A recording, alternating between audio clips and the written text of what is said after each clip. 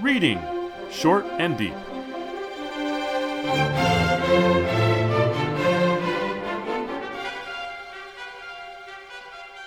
Hi, I'm Jesse. And I'm Eric. And today we're reading Short and Deep, The 12 Dancing Princesses. This is first published in German in 1812 under the name Children and Household Tales, I think. Collected by the Brothers Grimm. It's a folk tale, I guess, fairy tale, both. Is there a difference between folk tales and fairy tales? The language that you're talking in. Oh, so if it's German, it's Volk tale? In German, it is Märchen, is usually translated into English folk tale. The French conte de fées is usually translated as stories of fairies, but versions of Cinderella appear as both.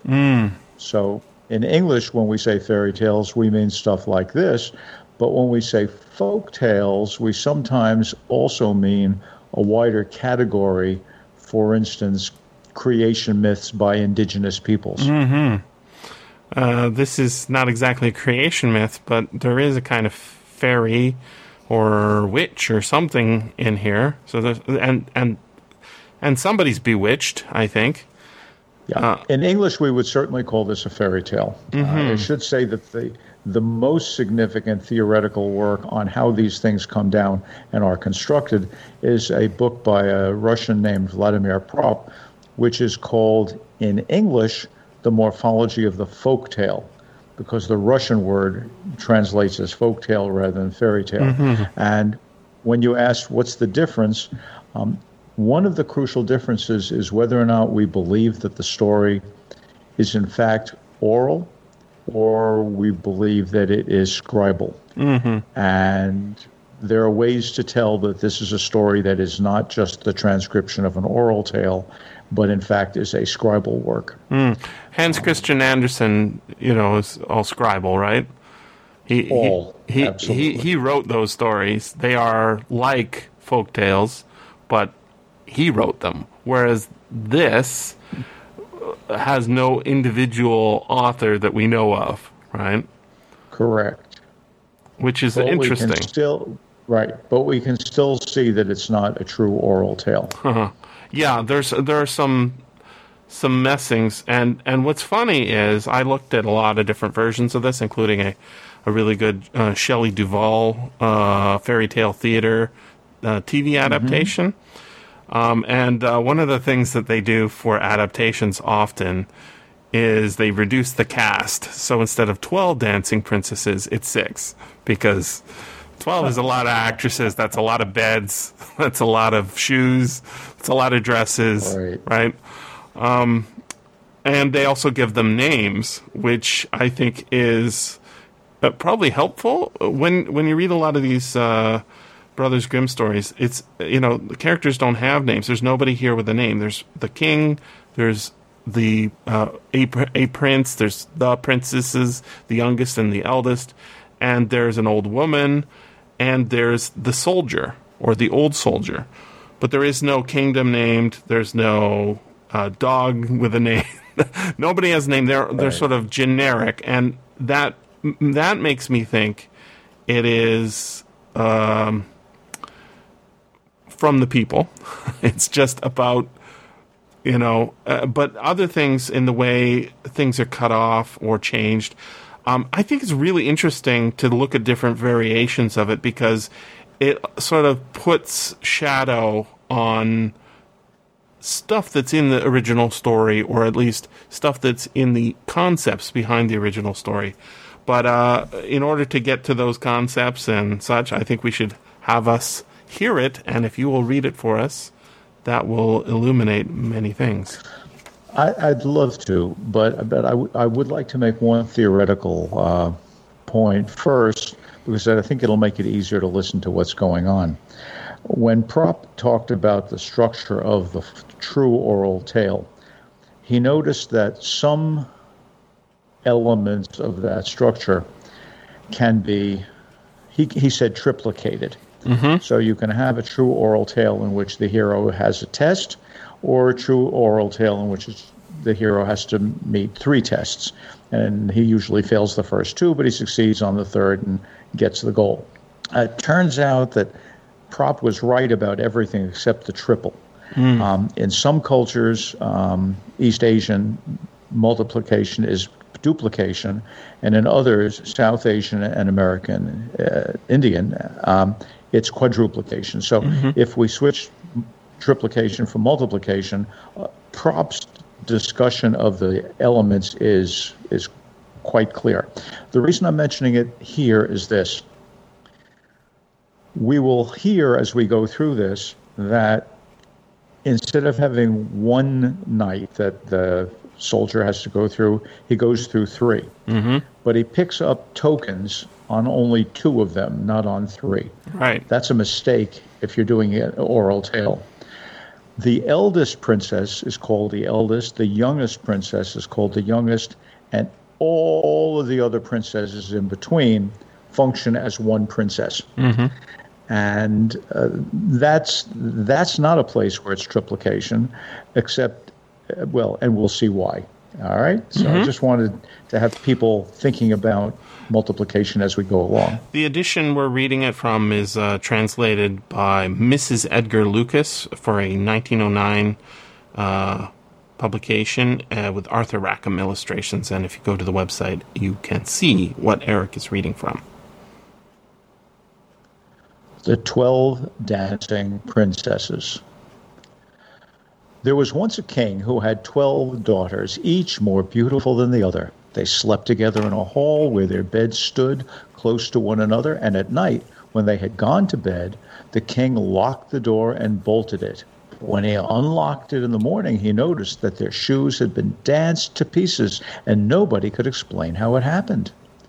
So the king sent out a proclamation saying that anyone who could discover where the princesses did their night's dancing should choose one of them to be his wife and should reign after his death.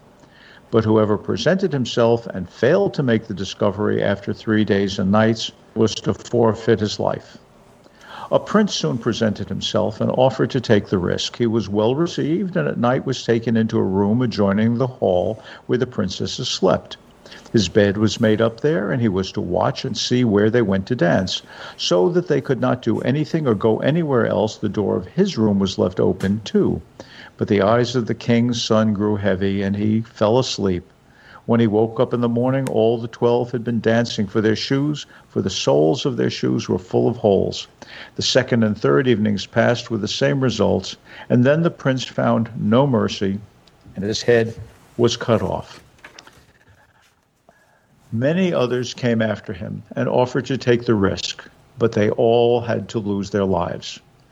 Now it happened that a poor soldier who had been wounded and could no longer serve found himself on the road to that town where the king lived. There he fell in with an old woman who asked him where he intended to go. "I really don't know myself," he said, and added in fun, "I should like to discover where the king's daughters dance their shoes into holes, and after that, to become a king." "That's not so difficult," said the old woman. "You must not drink the wine which will be brought to you in the evening, but must pretend to be fast asleep."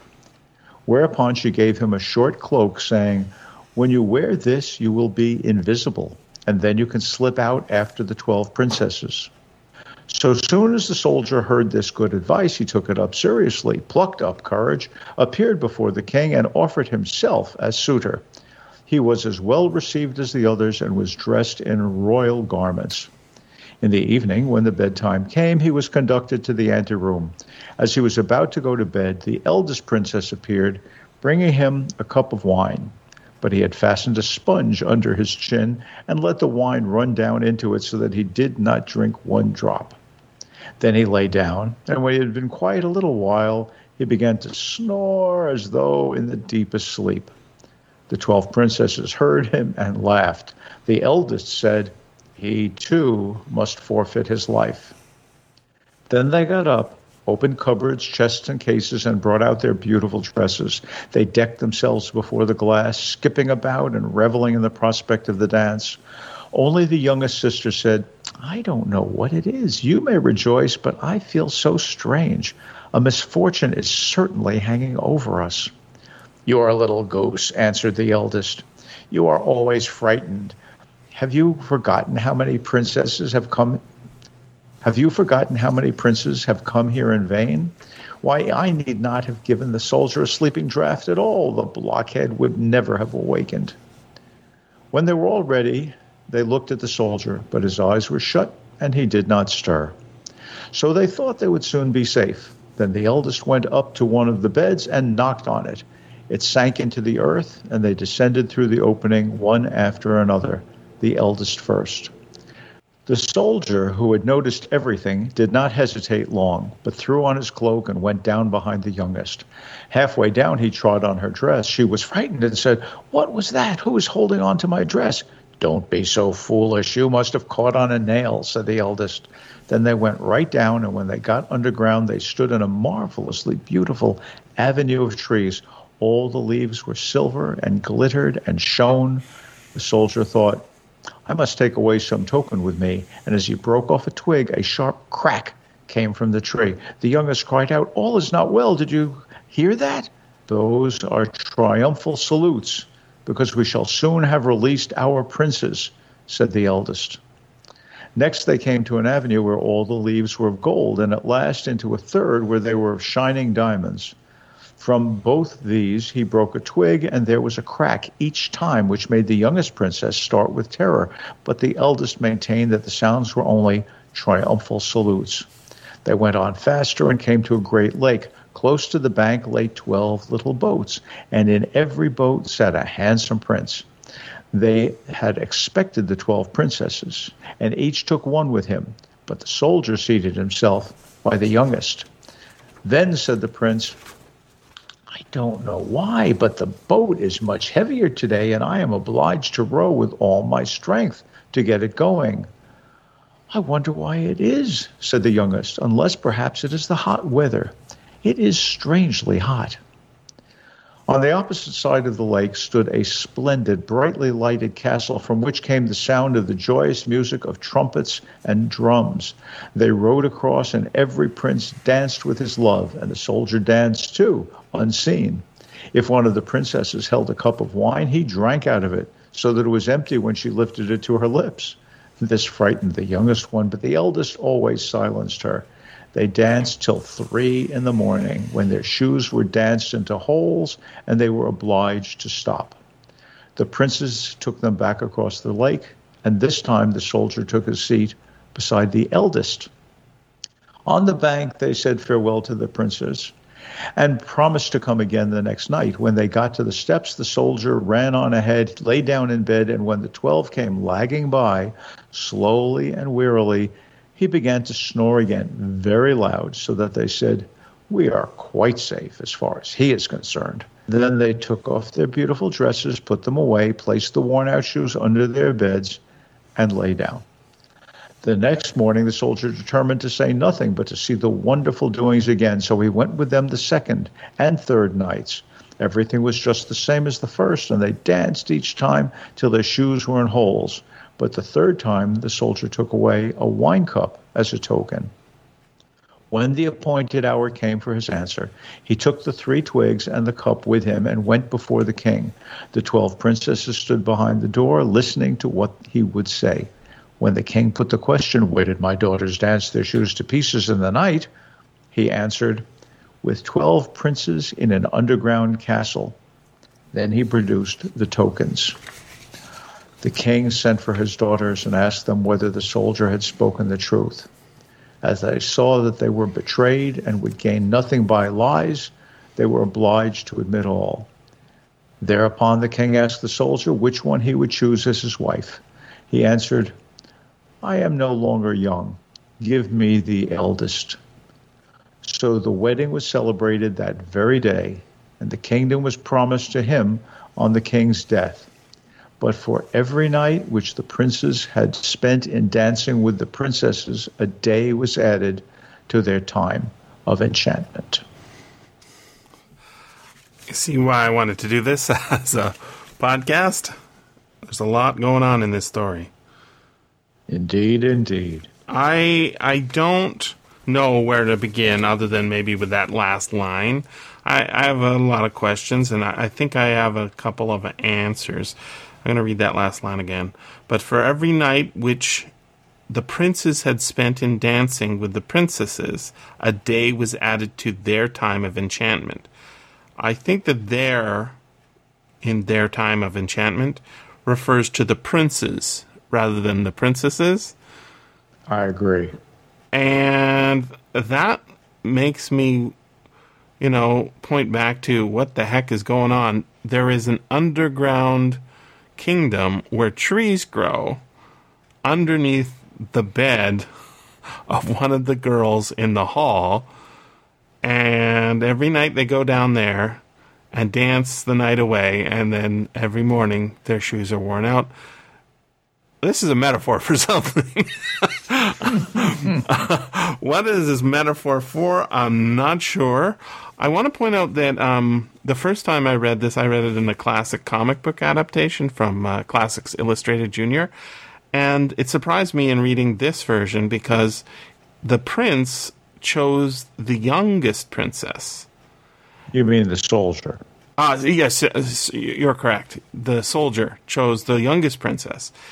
And that made me think of why there was the difference. And in my researches, I found out that a lot of people have, messed with this story or adapted it and changed it. One of them, Ellen Kushner, you're probably familiar with her, has a book called The Door in the Hedge, which I guess is a whole bunch of reworkings of these stories. And in her version of it, the eldest daughter is actually the old woman in disguise, or vice versa. And I knew that there's some sort of special relationship between the old woman and what's going on in this story, because she gives him a magic cloak that turns him invisible. I can imagine, that magic cloak is a princess dress, and that there's just so many princess sisters that they don't notice another one walking down there with them. But really, that's not what it is. It's a magic cloak. It's an invisibility cloak. So she's some sort of fairy or witch or something. And my other interpretation of what she is she's the mother, the missing mother of all these princesses. Or maybe one of the mothers of all of these princesses. It's a very rich, psychologically, story. I agree. There are a number of ideological grounds on which this story can be rested. Familial relations, class structure, economics, gender roles. I think, though, this is the same culture that gives rise to Freud. I think it would not be amiss to start by, of all of the different options, to ask how the sexuality works here. The princesses are basically three. There is an older one, there is the middle cohort, and there is the youngest one. In Grimm's tales overall, there are three ages to women. There are those who are beyond reproduction, like the witch and Rapunzel. There are those who are before the age of reproduction, like Rapunzel before she, her father, while she's still a child. And then there are those who are of reproductive age. They're the valuable ones for this gender dichotomous culture. We can look at the eldest princess here, although we're not told it, as in effect being beyond reproductive age. She's not worried about what's going to happen. She can do whatever she wants with Princess. And thinking of her that way, she becomes, as it were, an avatar of the old woman, who's eager to make sure that eventually she can get married. That she wants this guy to be able to carry forth erotism. Women are a snare in the world of the Grimm brothers.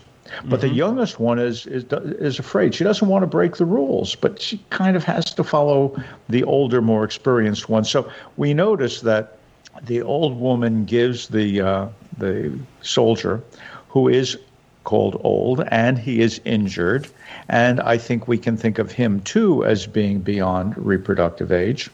Not that men stop that way, but he's not going to actually be able to produce an heir.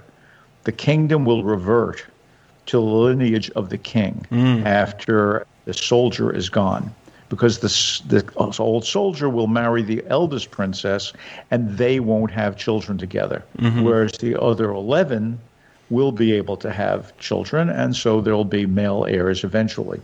The oldest princess, the experienced one, knows exactly how to find the land of underground delights, the hidden subterranean attraction. She does it by knocking on a bed. And when she knocks on a bed, a trapdoor opens up and down they get to go. The fact that they dance so much that their slippers, which must be quite delicate, have holes in them, and it is that which obliges them to go home. It tells us something about the potential violence of having some membrane worn through. Right? But they go back. This guy makes believe he's asleep. He acts in a strange way as if he is both young and old. He acts like an old man. He can't possibly stay awake and watch them. But he also acts like a baby. The wine just dribbles off his chin. And no one notices. Yeah. Right?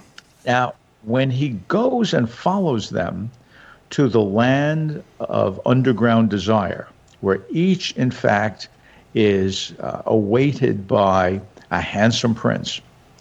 They have to cross the water, a constant fertility symbol. They have to cross the water to get to their own castle, not the one approved by the father. He sits down behind the youngest because he is not experienced. He's alone in the world. He's old and injured, but he's alone in the world. But having been to the dance and having danced himself and having drunk the wine, as an old and injured man, he is now experienced. So he comes back sitting in the boat with the eldest princess. If we look at the gender relations here, men clearly are more powerful than women. We don't know what the princes did to be consigned to this limbo, this enchantment. But given that we have an old woman who can produce an invisibility cloak, we might think that men are being punished for being sexual before they're supposed to be sexual with the women. But the time comes after enough princes have died, and they've died because the princesses have let them die. Right? They know that if they can sneak by these guys, their father will behead them. These are not just lovely folks. The eldest princess is leading them on a homicidal campaign to get together with the men that they prefer. When this is exposed by the soldier, who is in fact no longer not too old to serve, because he serves the needs of the king, he's able to preserve the chastity thereafter of the princesses. And while he can become a king, he does not take the kingdom away from the king's heirs because he marries the eldest princess. So women have a kind of magical power in their sexuality, but it is men who rule what's going on. And women accomplish their social goals by working through men. At least it seems to me that's much of what's going on here. The three ages of women, the upper class and lower class, men versus women, and of course, hidden subterranean desire. Yeah, Does that sound like pieces fit? It is very much so. I love thinking about the layers of. There's the upper world where the king rules, and he has 12 daughters who he locks in their room every night. Then there's the underworld where we have magical trees growing underground that are made of silver, gold, and diamond, progressively more expensive. There's a cup in the upper world where the prince is offered wine that's drugged, and there's a cup in the lower world. The soldier. The soldier. I keep calling him the prince because in some adaptations he's the prince. Just another prince. It's very interesting because I think that this more original version, where he is a soldier, shows the class much better. And also the amazing threat that comes with, you may sleep in my daughter's bedroom, but you can only sleep there for 3 nights. And after 3 nights, if you can't answer my question, then we execute you. It's very extreme. It's almost like a Bluebeard story, in that the king is somehow testing his daughters and the men at the same time. Very, very interesting. In any case, focusing on the underworld as a mirror of the upper world, there's 12 princes down there. And what do they want to do? They want to dance all night. They pick up these princesses, they cross that water. That's not there for no reason. That's there for some interesting reason. I think of it, some adaptations or some versions of this story talk about the water being crystal and reflective. I think that that's important because that whole underworld is a reflection of the upper world. But for some reason, the princes are treated as if they're in a magical world. So there's a line. This is on our version of page 43. It says, "Those are triumphal salutes." This is the older sister talking to the youngest. "Because we shall soon have released our princes," said the eldest. "Released them from what? Their bondage? Their spell?"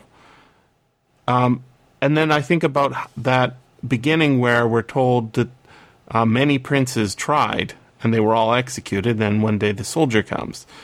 How many princes was it? Was it 12? Because it's really interesting to think about how this all came to be. This dream world, you were calling it the land of underground sexual desire or something like that. I think of it as like a mirror dream. These are dream princes, right? They will dance all night. And yet, when the young soldier, or the old soldier, comes to the dance, he's not dancing with a partner, he's dancing invisibly, I guess. And it says, if one of the princesses held a cup of wine, he drank out of it, so that it was empty when she lifted it to her lips. This frightened the youngest one, but the eldest always silenced her. That is extremely interesting. Why is he drinking the underground wine, but not the above ground wine? Why is the eldest not saying it's a big deal to have nothing in your cup once you've had a full cup in your hand? I think this works. I hope you won't mind my saying this, Jesse. I think this works exactly with the interpretation that I was offering, which I don't mean to say is the exclusive interpretation, but it's an interpretation. The eldest is the only one who doesn't mind having her cup emptied, because the drinking of the wine, as for example, the sharing of cake or the breaking of the wine glass at a Jewish wedding. The wine is a symbol of the potential fertility, the relations between each princess and her prince. But the eldest princess is now beyond that, and it doesn't matter to her whether there is wine in there or not. So she just says, we can forget this, we can dismiss it. So what we have here is the cause for, I think, the enchantment. These princes have somehow or other, either if they exist, they've made sexual advances or romantic advances to the princesses, or if they don't exist, they exist in the minds of the princesses who want to be able to have men of their own. The eldest princess is beyond having this in the full Grimm way, that is Grimm Brothers' way of having children. bearing fruit herself. But the others are not. And so when we ask why were they enchanted, well, they were enchanted perhaps by a witch who says, no, you have to wait. You have to wait, right? It's not time yet. You can't do it. And if you weren't willing to wait, for every day that you weren't willing to wait, I'm adding another day that you will have to wait. Those slippers are danced until they're holes. And somehow or other, the servants in the castle don't seem to notice this, and yet they replace them with new dancing slippers every day. So the slippers are not so much real slippers as metaphoric slippers. Why is it that the princesses have to leave at 3 a.m., dark night of the soul? You will denounce me 3 times ere the cock crows, right? Why is it the princesses have to leave after they have worn their dancer slippers into holes? Because the next step, and I mean that word intentionally, the next step after you have worn away the fabric that protects you during dancing with a man is being with the man. And so when their shoes get to that point, they know they have to leave. And they do. But at that point, the old soldier thinks, not the young one, they're still chaste. But the old one, she doesn't care about what wine is being drunk out of her cup. I won't be hurting anything by sitting with her. I won't be violating the fundamental social order. He goes back, and we see the result. There's the 3, sometimes it's 3 groves rather than 3 avenues of trees. The first silver, the second gold, the third diamonds. The cup is a token that he takes away from the enchanted kingdom underground. I can't say that this isn't a symbol. It is a symbol. Of course. And given how the Grimms rewrote the materials that came to them, we can't help but think of this as the wine, the consumption of which would grant eternal life. Right? It's like the Mass. But in this case, of course, the eternal life is that through reproduction. And they had children, and their children had children, and so on. Yep. But the king knows when it's licit and illicit. I mean, in the same 19th century Christianity in which the wine is sacramental, romantic relations are chaste only within marriage. And it's also interesting to think that the other tokens, the 3 other tokens, are not the leaves. And in some adaptations, it is the silver leaf, the golden leaf, and the diamond leaf. But the diamond twig, a twig is a piece of wood. It's very sexual. I was thinking like how it was presented, and when I was reading this the first time in this translation, I realized, I was anticipating that there would be 9 twigs in that cup, but there's only the 3. And indeed, I notice I'm putting them in the cup. It doesn't say that they're in the cup, but that's where I'm putting them in my mind. I understand. Right? Sure. And but you see, the fact that these things don't work out exactly as the cultural norms would suggest is another sign that these are scribal stories. Yes, having been written down, choices are made, right? And the Brothers Grimm are not only curating and placing them in the order that they think they are, they're also choosing the words, because they go around, collect these stories, and I don't think they're doing transcriptions exactly. I think they're... Well, historically, they didn't do that at all. They sent their graduate students out to do it. And then Jacob collated the stories that they got and presented sort of homogenized text to Wilhelm to make into a nice-sounding story. But we also know historically that many of the stories they supposedly collected weren't just tales that their graduate students found by talking to farm wives in the neighborhood of Hanau in Germany, but in fact were in their own library. There are Grimm Brothers stories that are retellings of Italian folk tales, for example, or they were in the library of some of their neighbors. One woman in particular was quite influential.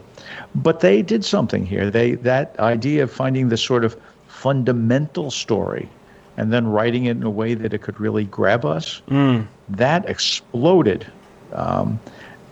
onto the literary scene in Europe in the 18-teens. And has never gone away since.